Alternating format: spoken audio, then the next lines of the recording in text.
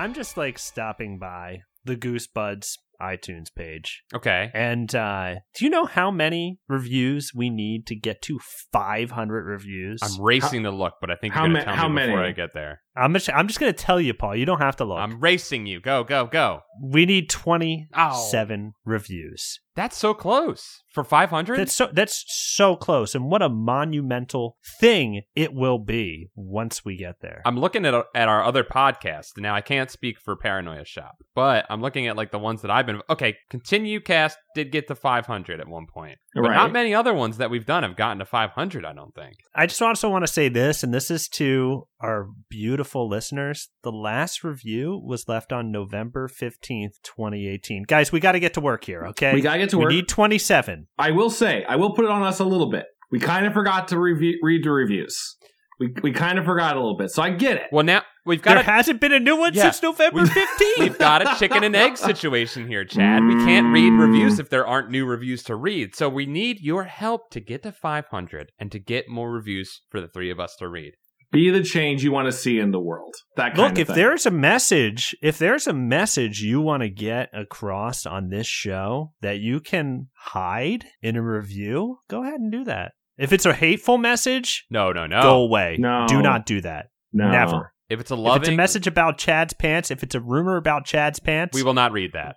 Hey. We will call Tim Cook and have him remove it. Chad knows Tim. That's the head of Apple. I didn't think who that was. I was like, the guy that created Heroes? I just said you knew him. Shit. I didn't. Yes, I literally... Of course. Chad knows so many people he forgot. I forgot who he was. Okay, well, so watch out. I just call him Timmy. I'm sorry. I should have known that. Let me throw this out there. If you, in one of your reviews, can guess any of our exact gene measurements, I mean waist and leg length, you will get I love that. Those pair of jeans. That's a wonderful, wonderful competition, and it's just one of us, right? It's not all three. You don't have to guess all three. You got to pick one. You can't do three. You got to pick one person. You got to call out their jeans, waist and length. I'm gonna say like color. You got to pick color. Okay, that's tough. General. I was gonna say they're gonna be gradients of blue because there's so many blues. I say it's like blue, black, white, gray. White. I think, Dom, do you have a pair of white jeans? I tried a pair on, and you could see the pockets. Didn't like it. Through the front of the pants, you could see the white pockets through the front of the pants, and I said pass. Oh yeah, it's a tough look to pull off as well.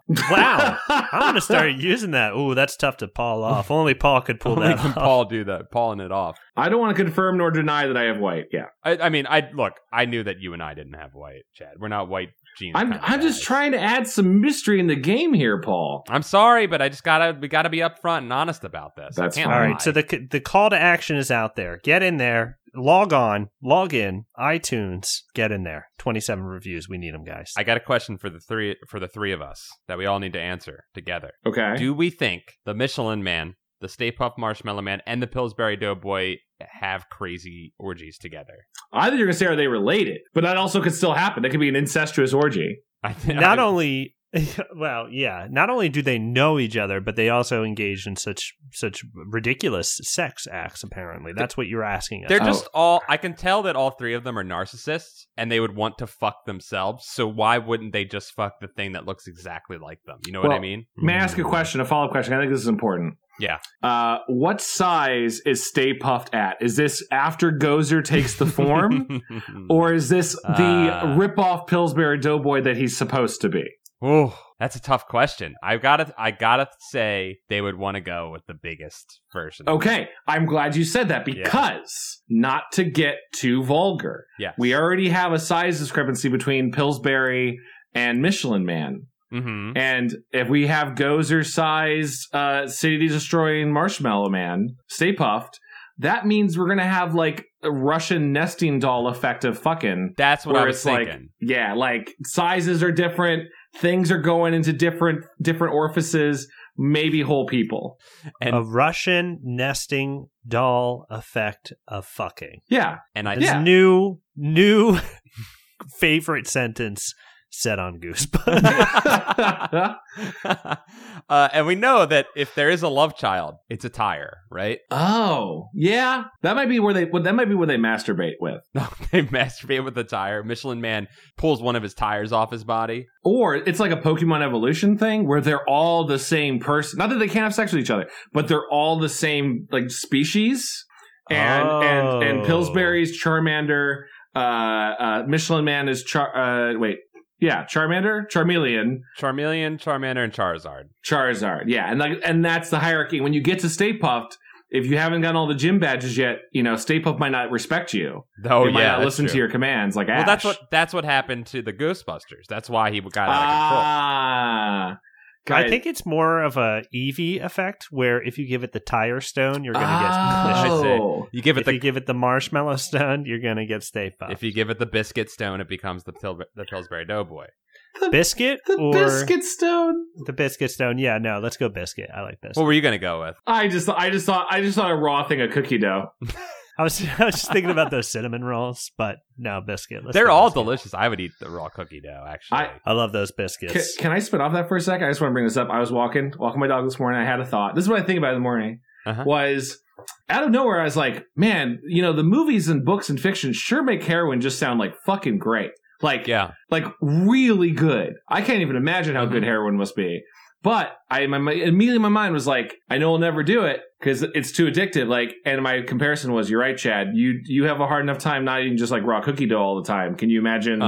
Can you imagine heroin? The heroin of baked goods is cookie dough, is raw. Yeah, cookie and I dough. used cookie dough as kind of like, you can't shake that. How are you going to shake off the dragon or whatever the fuck they call heroin? That's wise of you, Chad. That's very wise of you. Very wise. Did you have an immediate craving for cookie dough? Because I would have. Of course. If my brain went through the same train of thought, I'm like, oh yeah, I can't do that because I like that too much. Ooh, that. Yeah. Did you know they make cookie dough that doesn't have eggs in it now, so you can safely eat it? It's funny. I've heard that. I really have been honest. I've probably had like 400 rolls of uncooked cookie dough in my life. Oh, look, I'm not scared. I'm not scared. I don't know if I'm like rolling the dice every time and I'm just, my number is about to come up or what, but I ain't scared. Don't be scared of that. You're good. You're big. If you were a baby, I would say, Chad, maybe don't. If you're a baby. You're a big man. You're a man. I guess that's true. Chad. If you got if somehow you got babied, you got like a magician turned you into a baby and we all knew it was you trapped inside the baby's body, still Chad, still with the same mental faculties of our friend Chad, we would not let you eat that cookie dough because we know you would be strongly into it because your Chad mentality would still be there. I guess that's fair. Or maybe that'll be my sign. Like I can't talk, but I just eat a bunch of cookie dough so you guys know. Like, it's me. Yeah, that's how we would test it to make sure it is you. We gotta find a baby who loves cookie dough. Where's Chad? Well, you know what it is? It's it's like that story you do for whenever you want someone to be reincarnated. You present the baby with like their 10 favorite things, and whichever 3 they choose, that means they're the reincarnated. I was gonna say Genghis Khan. I forget what the name for the Dalai Lama. Dalai Lama is. I think it's just the Dalai Lama. Dalai Lama, yeah. I think that's from Emperor of the Sun, isn't it? It's from Emperor of the Sun. It's from a lot of things. It's also a tradition, but I mean, I think we know that from seeing that. They also put it in Lost because, of course, they did. But like, you just present me with a bunch of things, and as soon as the baby goes for the cookie dough, you're like, it's him. Chad's back. It's Chad. Good. Also, we should probably take that away from him. Nice try, magicians. Turning my friend into a baby. We found him. Here, I'm looking to see. I think it's just the Dalai Lama, Chad. I think that's no. Just you're right. name. I just couldn't think of the name for the Dalai Lama, but I think it's just. I'm pretty sure I know that scene. Now, if movies taught me anything, is that they're reality, and I'm pretty sure that's from Emperor. Wait, is Emperor of the Sun the war one? Are you thinking of the Eddie Murphy Golden Child? What?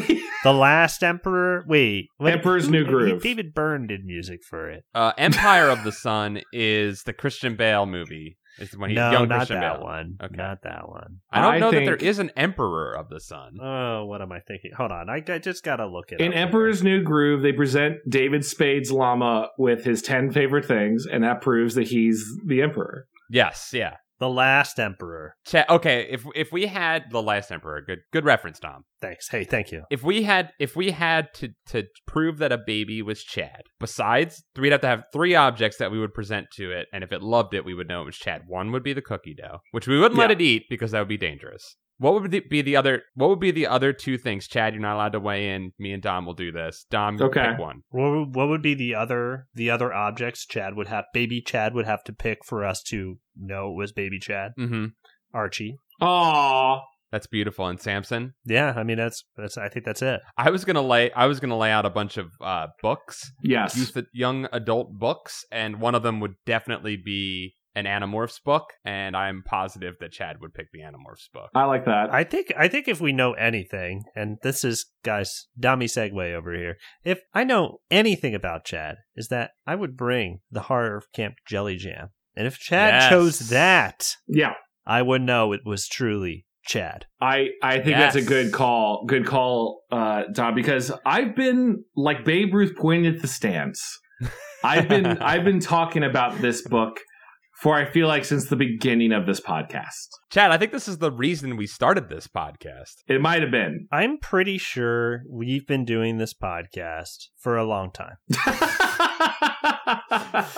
We have been doing this podcast for 5 years. 5 years, yep. I concur. This July 14th, will be 5 years. Okay? Really? We should do something. And Chad has been talking about Camp Jelly Jam, and I just got to go ahead and say that he had a reason to talk. Now let's talk. Now let's butt up and do this. Yes. It's Jelly Jam, baby.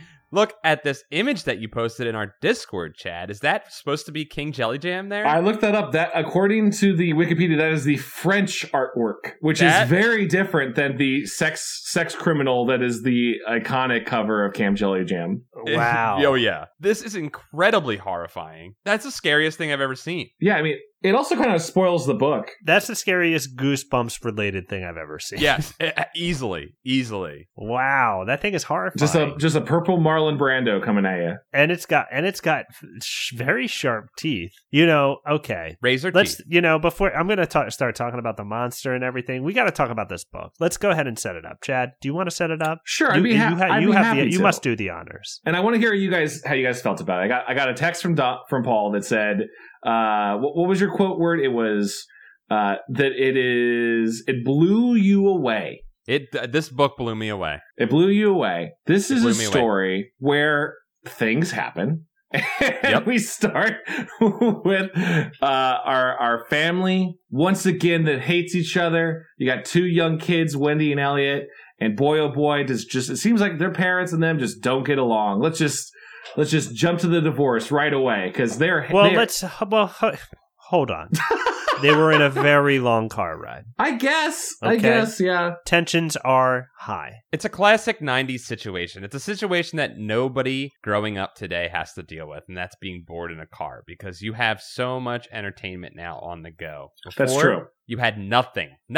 You had a couple books, maybe. Yeah. This is our walking 10 miles in the snow with no shoes. This is what we get to talk about. When I was your age, we'll talk about driving in a car, and all we had to do was make up fucking shitty games like, think of a word that begins with the last letter of the word that I just said. Oh, like yeah, this fucking game. By the way, is that a real car game? I wrote that down. It's sure. It's horrible. Sure, anything can be a car game because you're so bored. I like the movie one. I've done the movie one before. What's the movie one? Same rule. When you're that bored in a car, anything that isn't staring at the road coming toward you incessantly is a game. By the time Game Boy Advance came out, we were too old for long car rides. I know. Okay? We didn't do that anymore. I know. Yeah. Because I had the Game Boy with no light on it. So as soon as I knew that sadness of as soon as you're driving, when the sun goes down, those all go away. All the games went away. Mm-hmm. All the games went away. And let's face it, Game Boy games were way too hard on purpose because they were only like 3 levels long. They stank. It's true. It's very true. But Link's Awakening is very good. But anyway, we're not going to get into that. We're talking about this book. We're talking about these kids. These kids are in this car. They're so bored. Chad, they're angry. They're getting testy. How they feel. They hate each other. They are going back and forth. There's some real just bad dialogue improv of just like, Mom, I get car sick. And then Mom goes, Ellie, you never get car sick. And Elliot's like, that's right. I don't get car sick. Cool. Glad I read this page. But they're just bickering. And to quell the boredom, to stop this incessant hour-long trip. I don't know if they say exactly where they're going, but they do mention, by the way, that like I think they said they're leaving Iowa, so you can kind of place where Camp Jelly Jam is in terms of the United States. The kids are like, hey, we're bored. Why don't we go hang out in the camper that we're trailing behind the car? Like, that'll be so much fun, which I think is just like, let's get away from our parents. And I love Dad's reaction. He literally says, what could go wrong when they let the kids do it? What could go wrong? And they're also, by the way, talking about how much like, next summer you can go to camp. You can totally, the wish fulfillment fantasy has been planted. Solid basic storytelling. Yep. So Wendy and Elliot, they get in the back of the trailer and we follow a long, detailed description of an arm wrestling competition. Like all of the scores, the brackets. The description of Elliot's vein in his head. Yes. The important character build-up stuff. But a lot of like, I'm not going to let him beat me. Actually, and then Wendy going, yes. Chad, what I did love about this book is it sets up some bits about Elliot in this that are used later on to great effect. No, it's general storytelling foreshadowing. Yeah. And boy, oh boy, was it refreshing to read. It was very refreshing to have that. And you learn that Wendy, she's not nearly as competitive as her younger brother, Elliot. He always wants to win the arm wrestling competition. She even lets him win a couple times. Let's not get into who might have actually won if they both tried. Elliot is a winner. He is a hard, fast and competitor. He will probably play basketball later in his life. Just take a wild shot. And as they're riding in the back, they just realize, hey, this trailer is no longer attached to the car. Like some sort of planes, trains, and automobiles type gag. What could go wrong, Dad? What could? And I guess somehow the parents are driving. They didn't notice the trailer came off. And they're now just rolling down a hill in what is genuinely a dangerous set piece of flying through trees, and they're not stressed down to anything. And the camper lands at bottom of woods. They've lost sight of the road. It seems very likely that if they had been an inch off anywhere, they would have hit a tree, and it would have just been about two dead kids. And it would have been about the bears eating their corpses. I thought about this scene. I'm already thinking about the adaptation. I think I like this book so much. Yeah? And I'm thinking, right here, very scary, real moment. We could set it up. It's gonna get scary. And it starts with this real life scary moment, huge crash, but everything's okay. Everything's all right. Has this one not been adapted to TV? I don't think so. Oh, maybe because it's impossible to do with where the story goes. I don't know. It shouldn't be. Now I think it's a little too. I honestly think it's a little too gross for. It is a little. Kids. It is a little gross. And speaking of gross, and that's why it blew my mind. We got to. Yeah. Go ahead. Chad. Speaking of gross, who knocks at their camper door? Now that the dust has settled. But Buddy, a counselor from Camp Jelly Jam, who has just wandered across their camper. He is 70% teeth. He has 70% teeth, as the cover makes it seem. He is gesturing. If you picture the cover, I feel like he is constantly just thrusting his groin forward. Yeah, it's definitely one of the worst covers for a book, which is a shame because of how good this one is. But I was never drawn to this one because of the cover. Oh, see, it always stuck with me. It always stuck with me because of how it felt like a real guy or something. I don't know. It's a real horror. I like, that's what I gotta say is I kind of agree with you, Dom. The cover is not enticing, but it is scary. I think this cover is very scary. It's implying that there's something about like something lurking underneath and a forced grin that hits me personally more than slug ooze aliens coming out of eggs or whatever is like another cover, because I'm like that's cartoony. I don't think that's real at all. But I think that's a very valid complaint for sure. But I think we're getting into the core of what starts to be is that very quickly our two heroes, Wendy and Elliot, are brought into Camp Jelly Jam, and Buddy's like, "Oh, hey, I'm just a counselor for nearby camp where we all love sports. Why don't you come with us? We'll totally just set you up. We'll call your parents." Not at all inducting you guys into the camp, even though they're going to immediately join the camp. They're totally doing it. Real quick, we need to say that he is part of King Jelly Jam's sports camp, and he has the logo on him, does he not? I believe he just has the shirt, which is only the best. Sorry, they see it when they get to the camp. But there's a banner or a sign that has like, I think they describe it as like a grape or like a Michelin man, like a purple Michelin man with a king's crown on it, which is kind of a weird mascot for a camp. But it feels like a very 90s mascot, and it works for me. Yeah, I think it hit for it. I didn't remember that at all. I just thought that the camp was called Jelly Jam, and they didn't acknowledge, a mascot. But it's cool how much they set it up. Slime was real big in the 90s, especially That's the mid-90s. So a slime monster king as the camp mascot really made sense for me. Hey, slime is popular again. You go to Office Depot.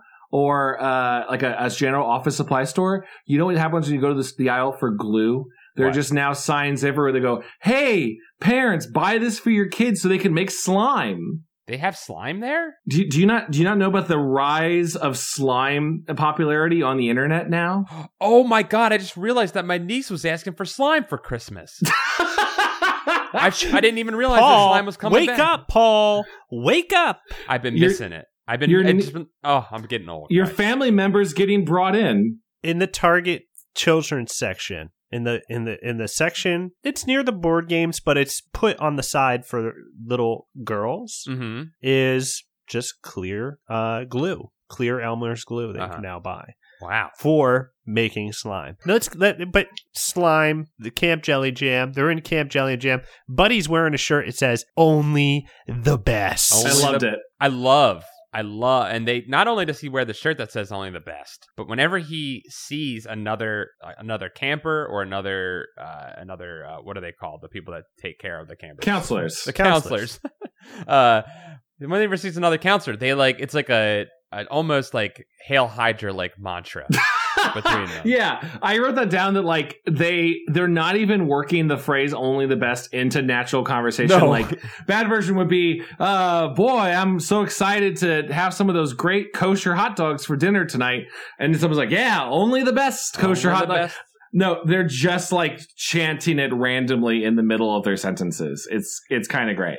It's great, and it works really well for the reveal later. Yes. But Elliot and Wendy, it's Wendy, right? Yeah, Wendy. Yeah, the hamburger girl. Quick. And is it Wendy with an I though? I think it's with a Y. It's the official. It's a Y. All right, we're moving on. Skip that. Let's keep going. They say, "Hey," Buddy's like, "Hey, what's up?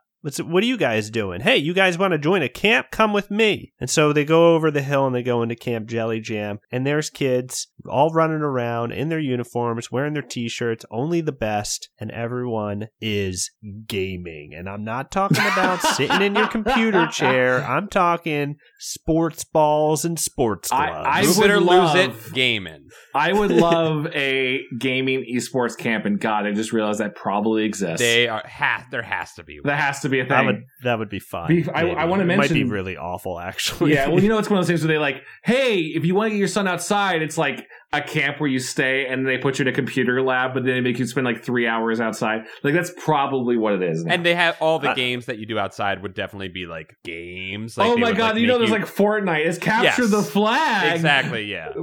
But we have some wooden boxes set up. I mean, we had. Did you guys do LAN parties when you were younger? God, I miss LAN parties. We all know. Okay, so a big part of camp for kids coming of age is being curious about sex. At gamer camp, the fire hydrant would just be gushing onto the street. No, the department, is that a sex the fire metaphor? department is not coming by to stop it. The flow of dark pornography to these children's lives. I don't want to be there. I don't want my child at gamer camp. You're saying esports camp would quickly become just downloading torrents of porn and sharing it. Well, this would always happen we would have LAN parties. And we'd all be playing like CS on like or Team Fortress on like a local server, and then for whatever reason, because of LAN reasons, the server would crash. They'd be like, "All right, we'll take a break. Everybody get a drink, and then we'll do the server again." And what that would devolve into is like probably like 10 minutes of like just guys hanging out and watching porn together, and it was like, "What are you you guys doing? Wait, so I'm not the only one that encountered that? Okay, I feel so relieved. No, it was always a thing that would happen. It's like, servers are down, going into the porn folder. It's like, come on, guys. I never encountered my LAN parties, because usually we were like at a public place where the guy watching it would be like, hey guys, knock it off. But I feel like a couple of times at someone's house to play video games, there would be a, hey, you want to see what I download off of Kazaa? And I was like, cool. I'm going to make a mental note to download this later. I don't want to watch porn with you right now, dude. Like, I'm good. You guys want to hang out and get bones together? You want to hang out? You want to sit around with unfulfilled boners together? Cool. Yeah.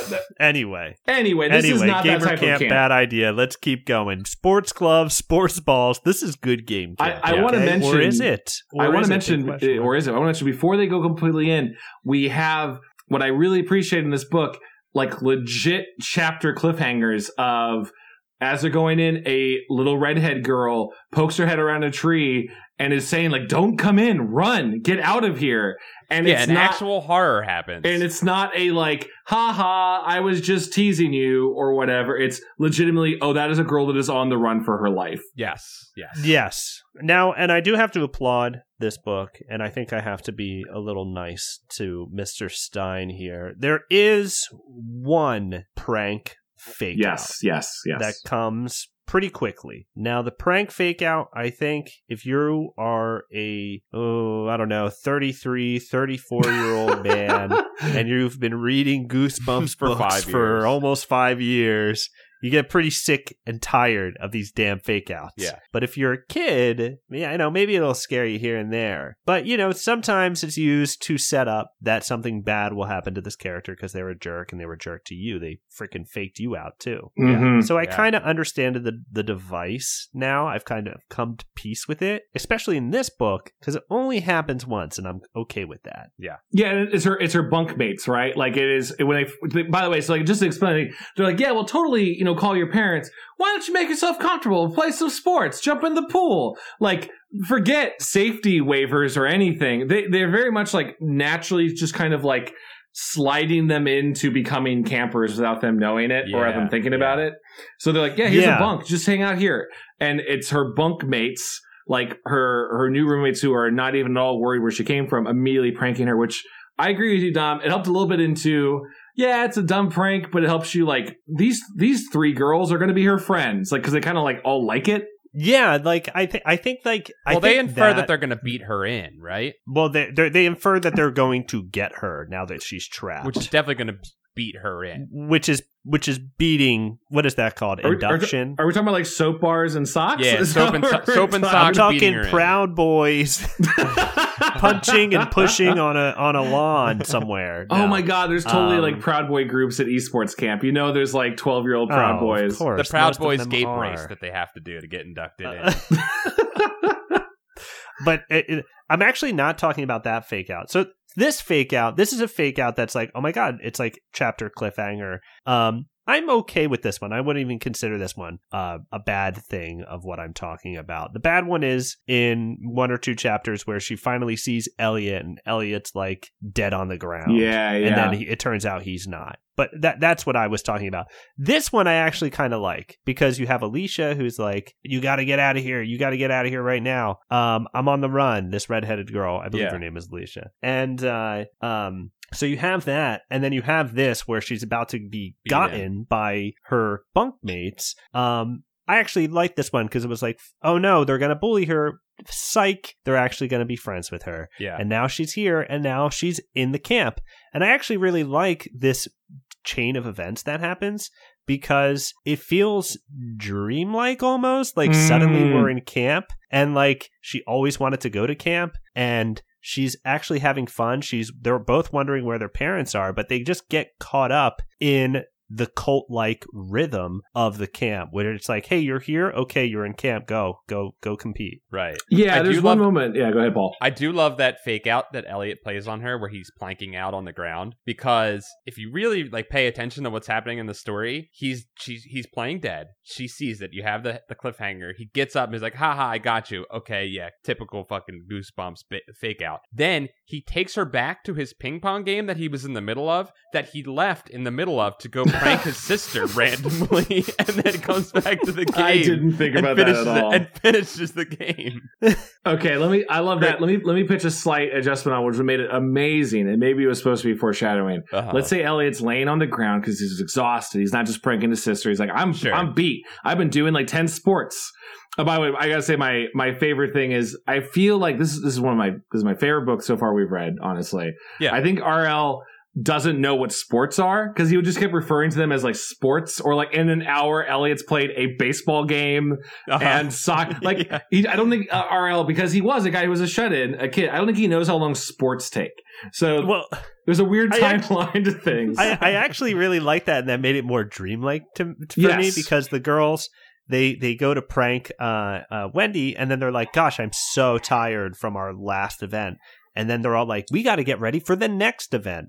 And if we haven't explained it, which I'm not sure we have, Camp Jelly Jam is just sports. Sports are happening all the time, and you only get a medal or a coin, a Camp Jelly Jam coin, King Coin maybe they're called. Yeah, King Coin. Yes. But they're awarded a gold coin if they come in first place or they win whatever they're doing. And just events are happening all day. So they come from an event, they meet Wendy, they're exhausted, but then they've got to go swimming. So they're like, hey, Wendy, come join us. Come swimming with us.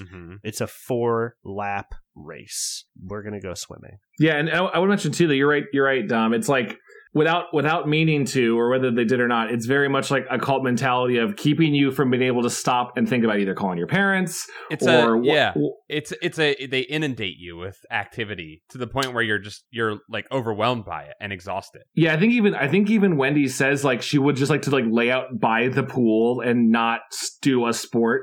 But it's continually just do physical exertion, which is kind of a brainwashing technique a little bit. Yeah, definitely. Just to wear you out physically so that you're ready to give in to any kind of suggestion. Yeah. The other main rule we got to lay out too is that you find out very quickly that as you win these events, not only do you get king coins if you come in first or win your game, that if you get 6, you get to go in what they call the winner's walk, which we quickly see in the very first night. I think this is after maybe they swim, and I think that's what you're getting into is an important character thing of Wendy goes and does a swim competition. She lets the girl win. She lets the girl win because she saw that she wanted it so badly, which is nice. It's a nice humorous thing. And another one where like, I was never good. I used to do swim competitions. I don't think there's any way to clock what your teammate, like your competitors' reactions are under the water. There's a lot of like, I could see that Deirdre had a really sad look on her face as I was beating her. It's like, you can't tell. Yeah, you can't tell that when you're swimming. It is just thrashing and breathing frantically. R.L. Stein may have never swam. R.L.'s maybe never been in a pool. Competitively. But it's a cool detail. So she lets, I think it's Deirdre win, or is it? It's Deirdre. Deirdre's the main girl, Deirdre's the main girl. Is it Deidre or is it Daedra? I think it's Deirdre. Maybe it's Daedra. Like she's the most competitive one, so it's Daedra. If you are named this, please leave an iTunes review and let us know. I think it's an interesting thing, and I do wish, by the way, that like I wish the 3 girls had slightly distinct personalities just to be able to tell, like, not that the book had time, but I do kind of wish like one's the nerd and one's the super competitive one and whatever. Like one's the one that never wins, so she's. But you find out at the end of the night, I think Deirdre yeah, she's gotten her 6th coin, I believe, and she goes on the winner's walk. She's on the winner's walk, which I don't know how you guys felt about it. I feel like the winner's walk could be both very creepy or the lamest fucking thing. I read it as it seemed really creepy. I thought it was creepy. But I think it is creepy, yeah. I mean, they walk... So, explain it, Chad. They've got torches. You get torches, which is probably the creepiest thing. That's right, there were torches. It was creepy. Yeah, I was picturing it first. It's torches out in the middle of the dark. Yeah, so when I first pictured it, I was picturing... And this is how they describe it, is that you'll go somewhere and you will march in front of all the other campers who will cheer your names and clap on you. And then you just raise your torches in the air and that's it. And in my mind, I was picturing like a well-lit track and just people sitting on benches watching as people walk by with no music or fanfare. And like, yeah, I guess that was it. They don't even get like a cake or anything. They just walk by. But in terms of knowing that they're very quickly, when you realize they're on some sort of like march to death, the winner's walk takes on a lot more sinister impression, especially with the torches. I think adds on a lot. Right. Well, and Daedra doesn't even respond to anything. I believe they're cheering for her, and it gets no response. Am I correct? I think you're right. I know that, and then afterwards they're like, "Oh, cool. We'll go celebrate. We'll go. We'll raid and get a pizza from the cafeteria." I'm like, cool. I don't know if they have those. This seems like a pro physical sports. All they're going to have is like protein shakes. But yeah, you go get pizza. They get a bunch of junk food. It's a cool kids fantasy. They bring them back to the dorm, where I think it's important to note that there are no counselor supervisions. Like, yeah, they can go and come and go as they please in these dorms. Which I think adds to the Dreamlight stake a little bit. Like, Dom, you really hit it in that there's things where, like, in the moment you wouldn't really think about it, but in retrospect, you're like, that's kind of terrifying that these kids are just left alone, and you don't know where these adults are. And well, something we missed before the first Winter's Walk that we see is there's an earthquake. Oh, and yes. Wendy's concerned about it, and Buddy's just like, it's all good. It happens once or twice a day. Yeah, I wanted one line of like, oh, we're on a fault line or something. They don't even try to explain it. Like, just don't worry about it. It just happens with the dreamlike thing. That happens. Yeah, it's just a very strange atmosphere. And the fact that there is no supervision adds to that, but it also adds to the fact, the reveal later. It's like a false sense of freedom because they know where you are. Yeah, it's also that they're not worried about you running, which is interesting because this is one of the times where I feel like characters are smart enough to flee when they need to flee. Mm-hmm. And it gets into we're jumping at least a little bit. The biggest horror thing comes very quickly where like they have their big babysitters club type party where they're just eating food. On the esports, this would be where they'd be sharing all the porn. And they're like, that's weird. Of course. Yeah, they're really Deirdre hasn't shown up. Like, she won, and this is a party in her honor. Where is she gone? And they actually, I'm glad, instead of just going to sleep, they decide to go out and look for her. Right, they take an action, right, Chad? Yes, I love it so much, as opposed to, we went to sleep, and then the next morning, Deirdre still wasn't there. It's so much more interesting. I was honestly subconsciously thinking about this, because action is happening throughout this entire book, and it's really satisfying, because so often in Goosebumps books, it's like, I was wondering, but then I left it go, and sure enough, wow, where is it? It's happened, and I have even less information. And It's like, oh, okay, well, you missed your opportunity, kid. Yeah, totally. So the girls go out. They run into the redhead girl who, again, is just hiding in the trees like a feral child, warning people to get out of there. But before she can give her more information, the counselors catch them and tell them to go back to their bunks. The fate of Deirdre is unknown. And I think there's a little bit of period of time where it's all solid storytelling, but it is encroaching danger of, as the days go on and Wendy and Elliot think less and less of their parents. There's one moment where she's about to go call her parents, and then one of her friends distracts her and she completely forgets about it. And it doesn't feel annoying. It's like, it's the dreamlight state. More kids are just disappearing. The ones who are on the walks, ones we meet, they don't come back the next night. And worst of all, Elliot, being the competitive kid he is, insists on getting king coins. Mm-hmm. He swears he needs to. And it gets to the point where Wendy has the most sense of any Goosebump kid we've ever seen. Multiple kids that they've known are gone. She plans an escape. I was just going to say, I love that they set up this, like you said, basic foreshadowing of these characters, like actions and motivations and how they act. But I love that it gives an excuse for Elliot to be going after these coins and for Wendy to not be getting these coins because she's not that competitive. And it creates a tension because you know that a bad thing is going to happen to Elliot when he gets his sixth coin. So it sets up like this sort of like this like hourglass that's dropping out right in front of you, and you can see it happening. So it creates a tension, a nice tension throughout the bottom. Totally. And it comes back to the phone. She finally does get to a phone. She picks it up, and what is it? It's just a recording. It's just, welcome to Camp Jelly Jam. Mm-hmm. And it's like, and she's like, what the fuck? So she hangs it up. She picks it up again. It's the same goddamn thing. She picks up the other phone. It's the same goddamn thing. You can't make a phone call here. Those are the phones at Chuck E. Cheese where Chuck tells you jokes. Those are great. That's a great reference for it. It makes it suddenly feel like, oh, I thought I had freedom, but I'm actually very much trapped here.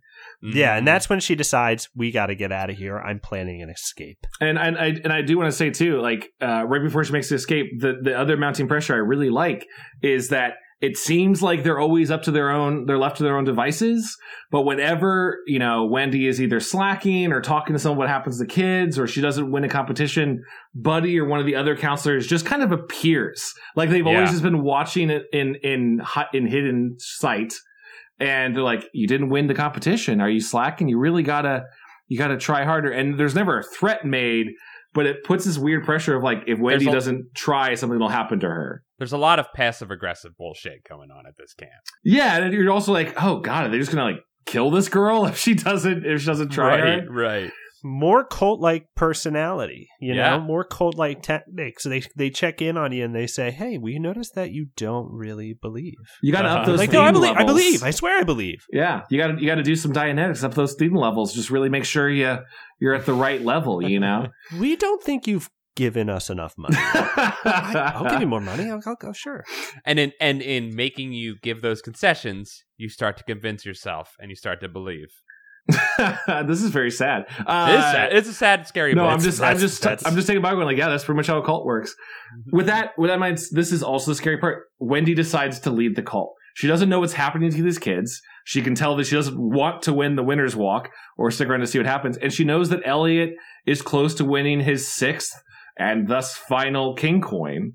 And she even tries to, convince her brother to come. And this is the part where, like, part of me goes, listen, if you're really that much bigger, just throw him over your shoulder and carry him out. But she makes a deal with him. Like, he's like, no, I at least want to get the king coin. And then we can leave or call my parents or whatever. I'm going to do this race tomorrow morning and we'll head out. She agrees. And while Elliot's sleeping away, resting up, getting ready for the big game, Wendy decides to go out and look. And as she does, she follows several counselors who are like marching. In my mind, I just picture them like Klansmen in robes, just like all white. Absolutely. Just following through the woods at night in a different direction. I feel like there's like he doesn't say anything like that, but there's like, he definitely portrays it like this is like a very creepy clan like cult. I also pictured every single person was white. Like I pictured for some reason, I pictured they were all white, vaguely supremacist cult for some reason. Yes. There's a little bit of like white power to it. But as she follows them in, they lean right into it. I love it so much. I've forgotten about this. Wendy follows them into what's like a giant domed building in the middle of the woods off the path. And it's kind of underground, right? I think it leads underground. Yeah. And she says there's like hundreds of counselors, which she doesn't, step out, but as most we've ever seen is like 2 or 3. So this place is crawling with creepy adults. So she follows them in, and because it's so dark, she's able to kind of just like hide, I guess, in the dark alleyway and watch. And she finds a closet that she hides in with like. She finds a closet. I was a little confused of what is in this place because I was like, it feels like an underground stage theater and also a Thunderdome. I'm not exactly sure, but as she does, I believe she finds first a big giant like stage, and there she sees Buddy, the guy from the cover, actually hypnotizing everyone. Like all the counselors. And himself, which is interesting. Like he's renewing his own hypnotism. Well, he said something, we must be refreshed or we must be revived here. We're going to get our energy back. You're re-upping the hypnotism. He's swinging around one of them king coins, and he's hypnotizing everybody, including himself. And it's all about how they must be only the best, only for King Jelly Jam. And as this goes on, she follows deeper down a passage. Oh, actually, sorry, she does the horror trope where she like sneezes, right? She goddamn sneezes, and Buddy's like, "Who's that over there? We can't see in the darkness." Doesn't disrupt the hypnotism. They're all still evil, but she decides to run farther down the cave. Yeah, she like turns. She thinks we have a fake out where she thinks she's hiding in a closet, and then she realizes, oh no, there's a tunnel that I can go down, and she goes down. Oh, the tunnel. I misread that. Okay, so I thought it was like she was actually just in a random cabinet that's in the cave. It's actually the doorway farther down. Yeah. Mm-hmm. Okay, that makes way more sense. I missed that detail. And as she goes down, I will say the weirdest image in Goosebumps yet. Yes. It is she sees all of the previous Winter Walks champions. Deirdre's in there. There's like the really mean boy that kept beating Elliot at sports. Mm-hmm. Alicia's there, right? Alicia's there. I think the redhead girl had gotten caught at that point, right? I think Alicia's the redhead girl. Yeah, she might not be there. I don't remember exactly. I can't remember, but they're all working hard, and they are basically scrubbing a giant purple gelatinous monster that is clearly King Jelly Jam, with like amazing description of what, like the eyes rolling into the back of his head, yellow eyes, like he's got a crown on. He is wearing a crown. The weird Chad, yes. This is where I will say I was reading this book and I stopped reading for this moment and I was blown away and I said, Chad did not lie. Chad did not lie. This is the greatest Goosebuds book that has ever been written. Is it the detail of it sweats snails? It's actual horror. Yes. And like there's so many monsters throughout all of his books, but none of them are really that threatening, right? They're just kind of like, it's like, it's a weird thing and it like can't really do any harm to them. This is like true terror. This is a monster that is forcing these kids to be his fucking cleaning slaves and to like mop him down and wipe snails off of him. And they're all the kids are crying and they're exhausted and they look like they've been working like 80-hour weeks. They're all like haggard and yeah, one of them is bawling. It smells so sour down there. It's like an iPhone factory. Am I right? It is. It is a scary scene. And not only are snails being sweated out of this creature, I would just say they're being birthed out of this creature. And each time one of them plops out of its gelatinous purple body, it makes a clicking sound because the snail hits the ground and they crawl off. And that is so gross to me that it's just this clicking going on in this underground cave. And when you hear it click, you know that he gave birth to more snails. Yes. It's so gross. Dare I say, this is RL's greatest spook. And I just want to just another call to action here to the listeners. I know a lot of you are artistic folks. And this is inspired by the French artwork for this book. I want you to draw this creature. Yeah. Go look it up. Go look up the PDF, or if you have the real book, just get to this chapter, read the description of this character, and draw him, because it is truly horrifying. It is gross, and I'd like to see what you guys can do. I was picturing a little bit like... Tweet it to us. Yes, please. I was picturing a little bit... the super fat vampire from the first Blade movie, like whatever. Oh yeah. that's like something out of Seven. I was picturing something like that, and I think you're right, Dom. That not only is the sound of the snails dropping, I guess I had added this detail in my head, but I always imagine too that like because it's so dark and kids are around there like trying to hose this thing down, that they must be stepping on the snails all the time. So just be this like gross floor popping like, from the yeah. It's like when you step on a snail when in the they're rain. coming out infinitely, they're probably like, who cares about these disgusting things? I'm just going to step on them. So there's probably a floor of greasy, slimy, gross snail shells broken that these kids are just stepping on as they go around the creature and bathe him. Yeah, and but not only are they bathing him, he got only the best to bathe him. Only the most athletic children. Because he wanted them to not tire while cleaning him. It's horrifying. Yes. He hates his own stench. But not only that, but he also, according to one of the kids, it ate 3 kids today. Kids have died. It's truly horrific. It's horrific. This thing is eating children. Jelly who Jam aren't is bathing him sentient, fast enough. but also incredibly wasteful with his kid slaves. Yes. Well, he knows he has a great funnel for more kids that it's just chock full. The hopper is full for King Jelly Jam. But they must bathe him so that he does not smell his own sour smell. Yes. That is just, incredible. Everyone is grossed out and disgusted. I got to say, there's a period of time where, as this happens, where I pictured this and it's so well descriptive. It's described so well that I was like, I hate using this phrase, but I think this is what kids would call a mood that I identify with. Just being Jelly Jam and trying to clean yourself and hating your own body. I was like, yeah, I can identify with this. I feel like this is a relatable monster. King Jelly Jam's a mood? King Jelly Jam is a mood. It's not a good mood, but it's a mood. It's a mood, yeah. You've been there. It's been 2 days. You haven't exactly gotten into the shower. Yeah. Snails are coming at you. Wait, can I wrote this down. Can I just backtrack 1 second before I read? There's a horrifying detail that was a good foreshadowing in hypnotism that Wendy is playing softball And by the way, softball. If you want to metagame it, softball is the best way to rack up king coins, because if your team wins, everyone gets a coin. So it's way better than doing these like 1v1 bullshit. I will say, potentially something that King Jelly Jam overlooked, that a grifter can get into a good softball team and sneak their way in. He can get a lazy kid. There's definitely an outfielder who made it in. Yeah. He will eat that kid. That's true. That kid does not have enough power. It's not a perfect system, I guess. It's a self-correcting system, actually. It's true. It's true. So we find all of this out. Wendy gets the hell out of there. Sorry not to cut you off. I just want to mention this part of the softball thing. It wasn't just that bit on the meta thing. There's a detail that's stated really well, is that Wendy is like taking practice swings, and suddenly she just feels like the sickening thwack, and she's hit Buddy right in the chest.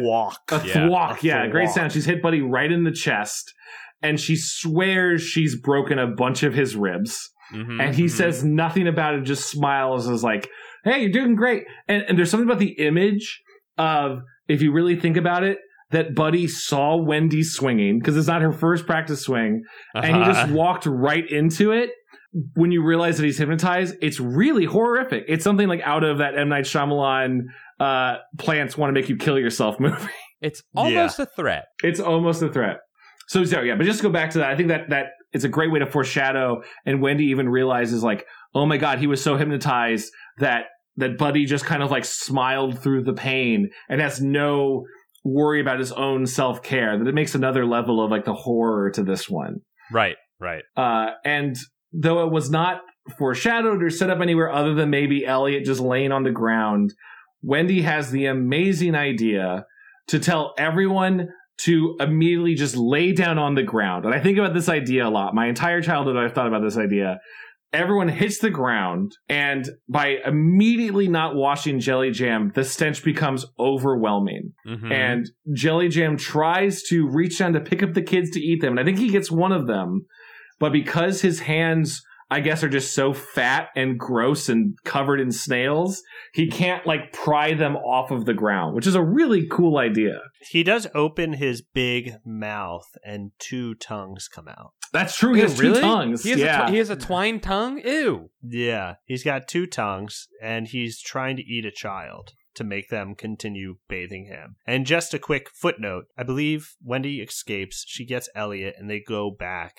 She figures out the plan the next day. She figures out this full plan. Yeah. She reads the raid notes and figures out what the raid boss, what his attack radius is, and she figures that out. Yeah. And she's like, just stay out of AoE. Don't stand in the fire. You're right. We totally jumped between 2 different nights. And I do. That's okay. Yeah. It's not that big of a detail. No, not that much really happens. They do come back. She has his plan. Everybody get down. Everybody gets down. He does manage to grab a kid, but he does not have the ability to pull them in to eat them, and he falls on his face. Splat. His crown rolls away. He's dead. The king is dead. Long live the king. They murder him. Murder him. Dead by his own hubris, much like Elvis, like that kind of thing. Yes, totally. And much like a good horror movie, what happens? The cops show up just after the kids take care of the problem. Oh my God, I love that the cops showed up. What's going on here? They were like, what the hell? That's the cops. And he's like, we smell something bad in town, so we followed it all the way here. Yeah, it wasn't even that anyone got a hold of them. They just immediately felt the smell, which is probably, like a couple hours? But that stank must have been so bad. It might not have even been hours, Chad. It was like minutes. It was crazy. Yeah, that means it was really bad. It was a bad smell. Well, that said something about Jelly Jam, King Jelly Jam himself. So he must be some kind of alien or maybe under-earth creature that has surfaced and is so big that it appeared in this underground play area. I mean, there was a stage, so this must have been where kids did theater. But then there is this other tunnel where King Jelly Jam was that I imagine he came to be there, whether it be by magical space force or they rolled him down there or something. I don't know. But he's not supposed to be in a confined area like that, and he stinks so bad. And that's why he has to be washed, because his stench is so bad in this small area that he has to be washed all the time. I thought this. Maybe it's just his diet? You know, maybe because he's eating nothing but kids. Like maybe he's just got real bad like BO. And if he had a little bit more like fruit and healthy foods, he's eating like 12-year-old kids. He's eating like hormonal children. And all those children hormones are getting all that acne oil. Oh my god! And they're all jacked up on sugar, you know. So you know they can't. That too. It can be good. I did want to hear like what I mean. It's fun. It's the general rule of horror is that it's scary when you don't know stuff. So it's good that they didn't. But I was like trying to figure out like what would have been the genesis of this plan. Like you're getting at Dom, where was Buddy just like, I'm just hiking out in the woods, and then he gets hypnotized by Jelly Jam, and then he goes forward like a vampire familiar? Yeah, I think we got to assume that Jelly Jam he wasn't summoned, right? This was not a demon or a witch situation where they summoned Jelly Jam. No one. He was complete, unless that person was eaten and we don't know about it. Oh, it's possible. Jelly Jam, like you said, Dom, either emerged from an underground cavern, he got sent here from another dimension, or he came from space, right? Yeah, one of those three. I like the space theory. I like that a lot. I like the dimension one, actually, personally. I didn't even think about another dimension. Maybe he didn't stink enough in his dimension. They kicked him out, or maybe he stunk too bad and they kicked him out. Maybe I like that. One. I like that. But you're right. The cops show up, and they also mentioned the parents are there.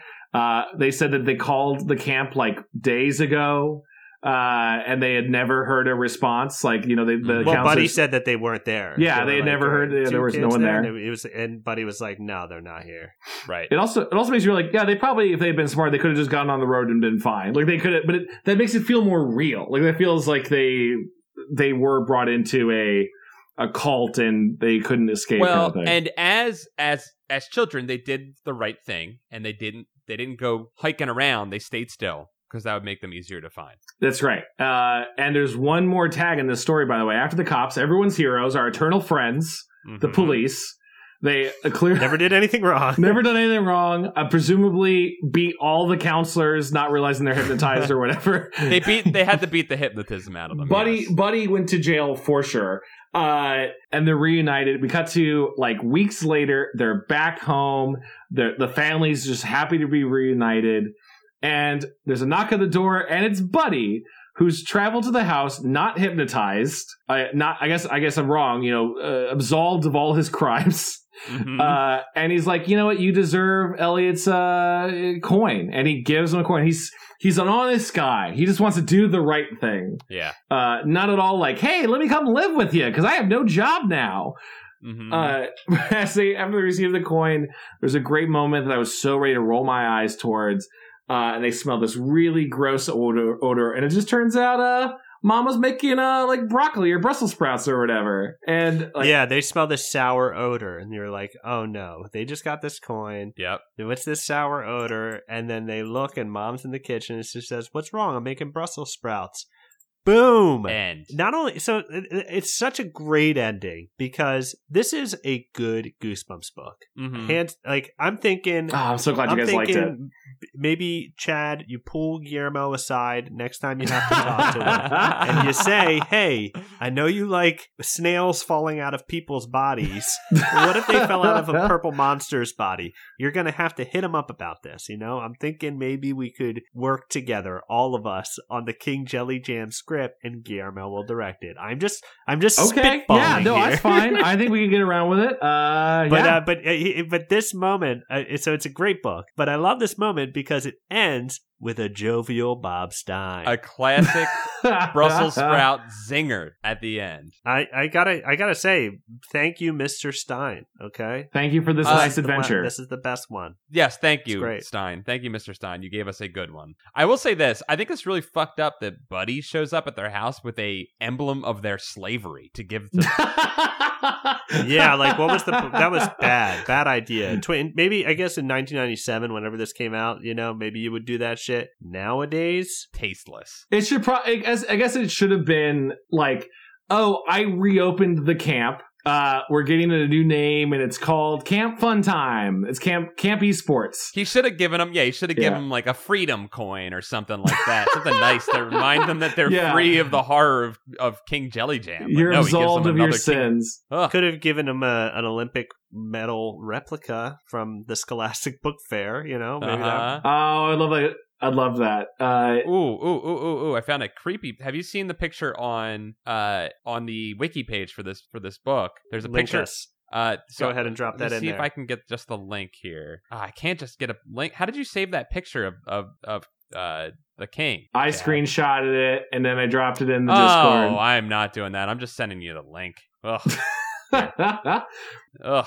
Perfect time to shout out our Discord if you want to join us for fun discussions and get access to cool stuff like this. We're currently dropping pictures in there, and everyone gets to see it. They were looking at the pictures we were sending earlier. Someone sent a horrific picture of Donald Trump as Quado from whatchamacallit, Total Recall, and that was Total Recall. Yeah, that's no fun. Do you see this? Do you see his?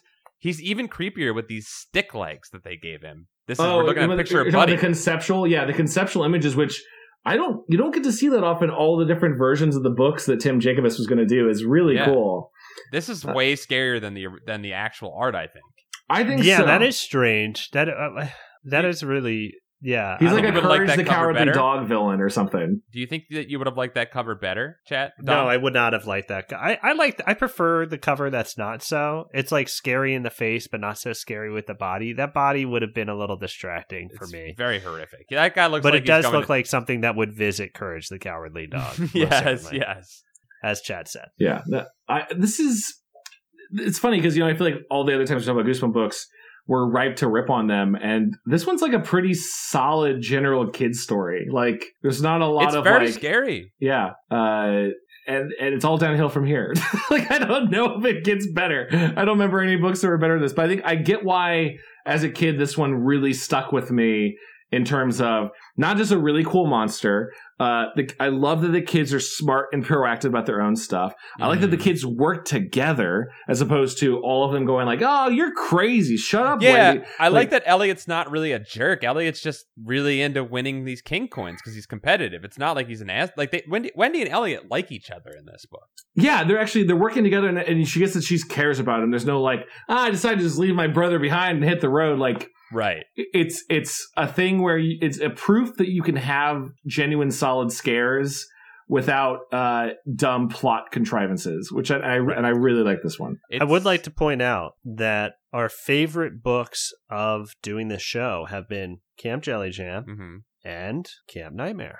The camp books. These are both great camp stories. Camp, perfect setting for horror. There's some good ones out there. But hey, Jelly Jam and Nightmare are both worthy of their own pedestal in the section of camp horrors, guys. I'm talking Friday the 13th. I'm talking Sleepaway Camp. I'm not talking what is that one called? The Burning. Have you heard that? I don't know. I don't know The Burning. That sounds like a sex thing. So, detail about The Burning. The Burning is based off of Cropsey, who was a real life murderer in New York, and it's also the inspiration for Clock Tower's Scissor Man. Okay.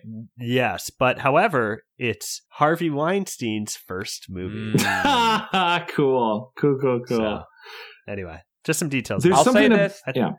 We're not sure if there's any good ones left, Chad, but so far, Camp Goosebumps books, not Camp Goosebuds, which you can get if you subscribe to us on Patreon. The Camp Goosebumps books have all been good, and there are 2 more books based around camps coming up in the original 62 books. Oh, interesting. Yeah. I mean, I could spend a while like musing about it. I think there's just something natural about being away from parents, on your own, being surrounded by dark woods. Just invites a lot more scares, and maybe it's easier for RL or whoever's writing these to kind of like avoid pitfalls by being in a camp. Like, you don't have to do the annoying thing where the parents don't listen to the kids. You can get rid of that, right? Yeah. You got mostly kids you're dealing with, so the horrors are believable among all the kids. The kids will typically go along with it, and things are just scarier at camp because you're in the middle of the wilderness and it's dark and you don't have the safety net of being at home. It's just scarier. I also think like most camp counselors in general have no idea what the fuck they're doing, and that adds another level of fear to all of your safety. Most camp counselors are just busy getting their fuck on. Yes, that is what their main priority is, because they're like 18 or 19, and that's just a mess. They're at I don't even want to think about the counselors at eSports camp. Oh man. Oh, I feel it's going to be the opposite. I feel like it's all porn trading amongst the kids, and then the counselors are just kind of like the opposite of drama class, where no one is even like making contact with each other. They're probably really into gaming if you work there, so they're probably trying to get like whatever the highest rank of LOL is, diamond, platinum, whatever. Yeah, they're trying to climb those ranks, not climb each other's bones, that kind of thing. Not trying to climb that stank, trying to climb that rank. If you send your kid to esports camp, they're coming back maybe a Nazi. Oh, interesting. Well, now we just got to go to one to see what happens. Something to consider. Guys, I'm going to sign up for esports camp this summer. I'm quitting my job. Let that sink in. Let it slink in. Let that slink in. Guys, I think that's a solid Goosebuds. I think that, hey, I had a great time reading it. I had a great time recording with my buds here. Likewise. I'm really glad you guys got to enjoy this one with me, for sure. I think so. We're at the halfway point, right? Are we? We're over the halfway point. Oh, my God. Point. And then there's just troves of other RL universes to play with. I gotta say, Chad, if this is the best book that this series has to offer, I think so. The 5 years have been worth it. Oh, that's really nice to say. I really appreciate it. And we're going to have an anniversary show. We should do... Are there enough people in Los Angeles that we can do a live show? Probably not. In saying that out loud, I realized probably not. I think what we do is we go to RL's house for our anniversary show. Just 123 Spook Street. Yeah, we just go there, shocker on Shock Street, that kind of thing. And 123 Shock Street. We just get him. We just gotcha journalism him and just be like, you're on the podcast. Let's go. And he's like, I've been waiting for this day. I've been waiting to be abducted by 3 men. He just starts handcuffing himself. Take me. Yes. He has his own chains. He has his own chains and handcuffs. Yeah, he just has them ready to go. Oh man. Let's figure out what we read next soon. I think we can say this on the podcast. We talked about maybe opening up that we'll vary up the order of the books a little bit and offer it up to the Patreon listeners to vote on which ones we jump into next. Maybe jump around a little bit. Yeah. Well, hey, we'll leave it up to our show's supporters, because it's like PBS. Goosebuds is brought to you by listeners like you. What a great segue. Let me say, if you really want to support the show, there's numerous ways you can do it. You can go on iTunes and leave a review. We're definitely going to read them on the podcast. You can follow us on social media. We're on Twitter at GoosebudsPod. You can email us at goosebuds@gmail.com. And if you really want to support the show to a higher level in a way that we'll really, really appreciate, you can go to patreon.com/goosebuds and pledge your support. We have a couple different levels you can pledge at. But what you'll get access to is our private Discord with some amazingly awesome, cool people in it, sharing personal great stories and weird images, and it's a really solid little small community.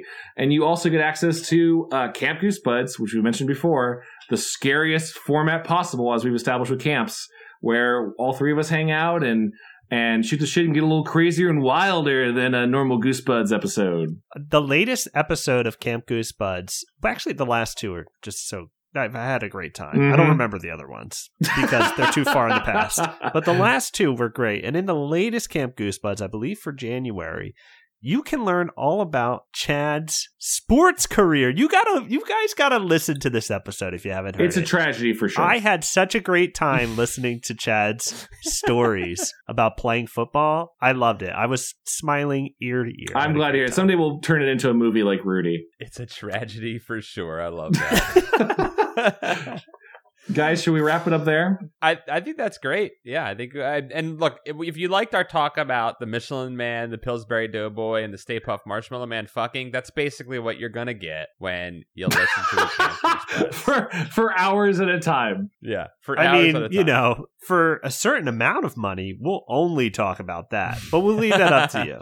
That's a new pledge level that we'll have to add in. The Marry Fuck Kill podcast, where it's just about ranking mascots to bone.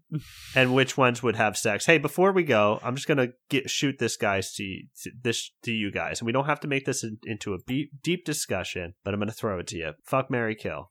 Uh-huh. Ronald, the Hamburglar, Grimace. Ronald, the Hamburglar, and Grimace. Okay. I know mine. Okay. Yeah. We don't have to explain them. We're just going to say them and we're going to get going. I need to ask a real quick rule clarification. If you marry the person, do you not get to fuck them? I thought marry was implied long-term loving and sexing. Yeah. Okay. Then I'm positive on my thing. Okay. Paul first. Fuck Ronald. Kill the Hamburglar. Marry Grimace. Wow. Okay. Very different. Mine are very different. Should I go? Yes. Kill Ronald. Wow. He's the first to go, that fucking creepy mascot clown. Fuck Grimace, because I think there'll just be some like sweet cushion pushing. That's what I was thinking about marrying him. I was gonna have that I guess that's true. It's like humping a couch. And then marry the Hamburger, a little less sexual, but more just like, he provides for me. He takes care and brings in he steals in food. For you. Yeah, he steals for me. Yeah. I agree with that, Chad. I respect that. I would kill Ronald. I think I would fuck the Hamburglar, because that's probably going to be some pretty good sex. Yeah, let's just go ahead and say. I also want to that Hamburglar fucks. I also want to add, I have not been picturing that new sexy Hamburger they did a couple years ago. I'm picturing the cartoon grown man-child Hamburglar. That's my husband. Yeah, my logic is that he runs around a lot. He's eating all those calories. He must be burning them all. Oh yeah, behind the scenes with sex, and then marry Grimace, because he'd just be a big pillow that you get to hang out with. Yeah, I love this idea for it. This is and great. With that, thanks for listening to Goosebuds. Thank you for listening to Goosebuds. We love you. We'll see you soon. Love you. Bye. Bye.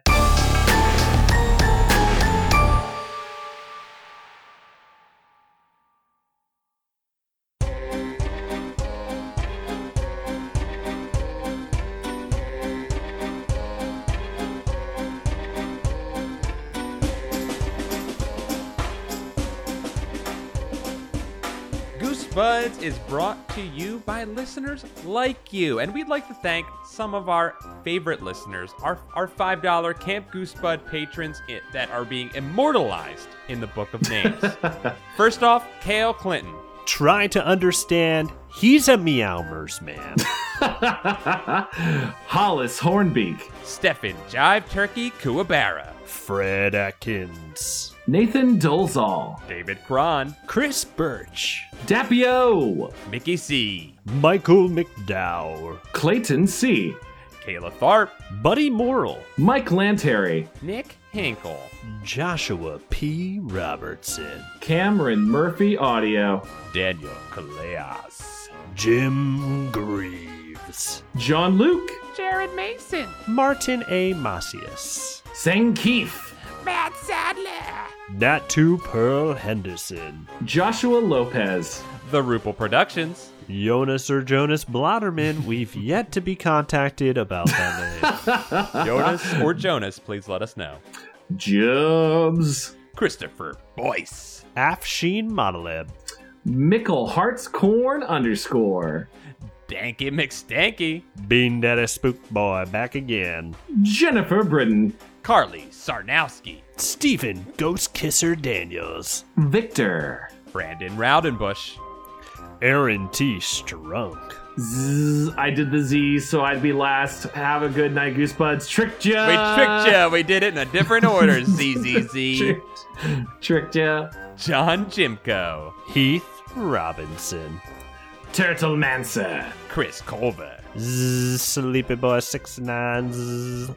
Joe, remember to save early and often. Scott, very smart. Good advice. Paul Grasso. Walter Frazier. Brian Wells. Taylor Dierks. The Dragon Llama. Zenticles. Drew Applegate. Michael Knight. John Keaty. Logan Troiano. Aaron watching you sleep, Dom Cole. He must be.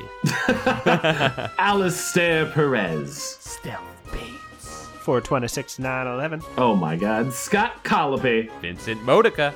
Patrick Reynolds. S. Luke Noodles. Third Sergio. Slumlord Onion, Duke of King Jelly Jam. Wow, he's subservient to King Jelly Jam? Yes, but he's gonna rise and take over the throne. Fuck yeah. Wow. He stanks too, though, because he's an onion. Sam Bambino. Jason Crooker. Connor Church. Willa. Miguel Pardo. Tom. David Lee Backbone, a.k.a. DL Spine. Just a pretty good dog overall. Christina Doling. Clay Castle. Jake Young.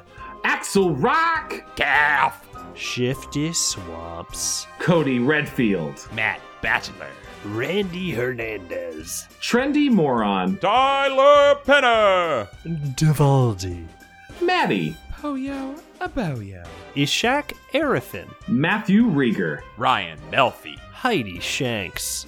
Gabe Chavez. Reinfected. Cougar Calquan Capoman. Hector Alberto Rivera Ortiz. I'm too lazy to come up with a clever name, so fuck it. Cameron McLean. Jack Frazee. Alan Saylor. Kyle Billings. Sam Z. Hash. James Roy. Magagello. Chosen One. Gregory D. Warren. Jin K.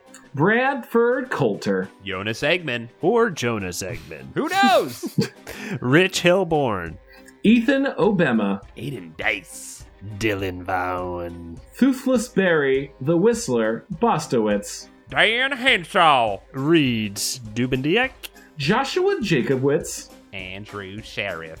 Justin Wagman. Bex Moss. Joey Evans. Matthew Literal. Cry Bricky. Nick B. Big Bo on the beat. They took my thumbs. Cardboard Walk. The John D. and Catherine T. MacArthur Foundation. That is often heard here on local KPCC as a sponsor. They have it here, It's a good too, cut. actually. It's a good deep cut. They're everywhere. Maybe they're the Illuminati. Oh, good God. Oh, that's the real one. Tommy Breakfast Lich Hoey. Goblin Library. Eric LeBaron. Care Wise Gamgee. Rug. Andre Villanueva. Up and Champ. Cameron Hansen. Alicia Grafe. So Lizzo. Swaggy Yolo Squire. Gets linked to B-word. James Hudson. Anthony Kuwabara. Malicious. I love that one. Carl. Yeah, that's pretty good. Carl Kleinasser. Senpai Gods. Lee Wood. Brock Graham. Yanni Markovina. Hugh Bolin. Jake H. Frank V. Generally depressing. I hope you're doing well. Elusive Koala. Ito no more. Jessica Zybol. Paul's Christmas Sock. Oh.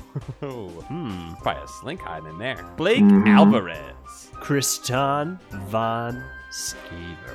And, nope, sorry. Yeah. Pallet Town Champ, bitch. Oh, There we go. Wow, I said B word. Paul said the real thing, even though it wasn't there. I love Thank saying you, a bitch. And I'm sorry it's a bad word, but I love saying a bitch. Who doesn't? Who doesn't? I spit when I said it. It's gross. It was powerful. It scared me. Thanks, guys. We love you all so very much. Thank you. Bye-bye. Bye-bye.